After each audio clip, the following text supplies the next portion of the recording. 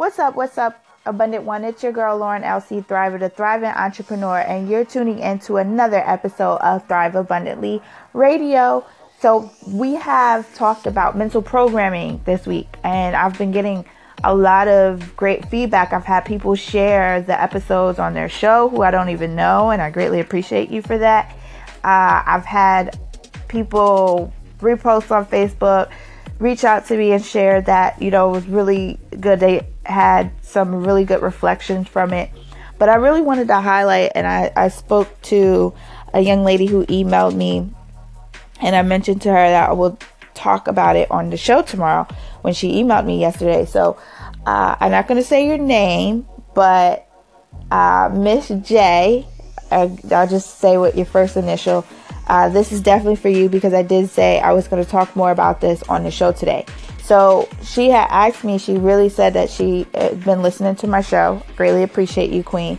And she was mentioning that she was working on changing, her mind with certain things. She do understand that, the conditioning of our experiences, where we grew up, the people who we involve ourselves around really has a lot to do with, our outcomes in life and the way we handle situations. So she is a new entrepreneur, really getting into, I believe she mentioned she's in network marketing, maybe direct sales, don't quote me, but she was mentioning that she wanted to start really implementing a lot of the things as far as changing her mindset. And she was just like, how do you hack your mental programming? Can you talk more about that? So I would have talked more about that. Like, how do you hack your mental programming? How do you change that? One of the first things that her and I was speaking on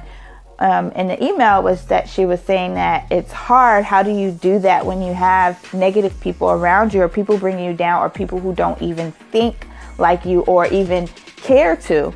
The first thing you got to do, as you know, energy is never created or destroyed, right? And we all hold our energy within ourselves, that we all work at a different frequency, right?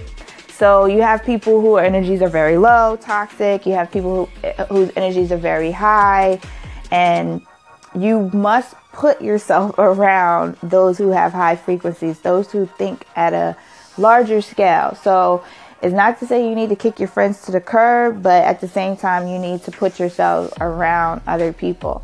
One of my mentors said that if you can't change your friends, then you need to change your friends. Okay, did you catch that? So if you for one, you should never really put yourself in a predicament. You can't change anyone besides yourself. So automatically, when you work on yourself and change yourself, it do happen to change your friends and the people who you're around. So of course you can't change them. You can expose and share, and y'all all can level up together.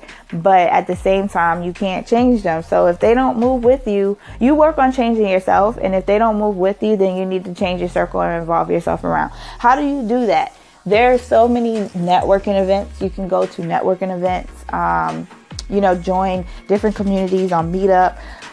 Also too, you don't even have to fully be around, people to do that. If you feel like you need other people to help you to change, which I used to, I always needed a buddy or something like that, then you need to work on yourself. So reading, listening to self-motivation things, personal development, stuff like that. You can listen all day, every day on YouTube, podcasts like this show. If you really put that into your subconscious more, you start to level up for yourself, and then you automatically start attracting the kind of people who are on the same wavelength and frequency as you. For me, I'm grateful. My friends are pretty much, we're all like go-getters and stuff, but at the same time, we live in different states for my friends that really move like that. And my friends who do, we're just busy. So I had to really take the time to really start working on myself and growing myself. And I started to connect and network more, and just automatically started attracting the right people to me. So I hope that makes sense, Miss J. Really continue to work on yourself and go to events and networks with people who are thinking in the same mindset as you, and you'll watch how it starts to evolve and change. So keep thriving, Queen. I'll talk to you guys tomorrow. Later.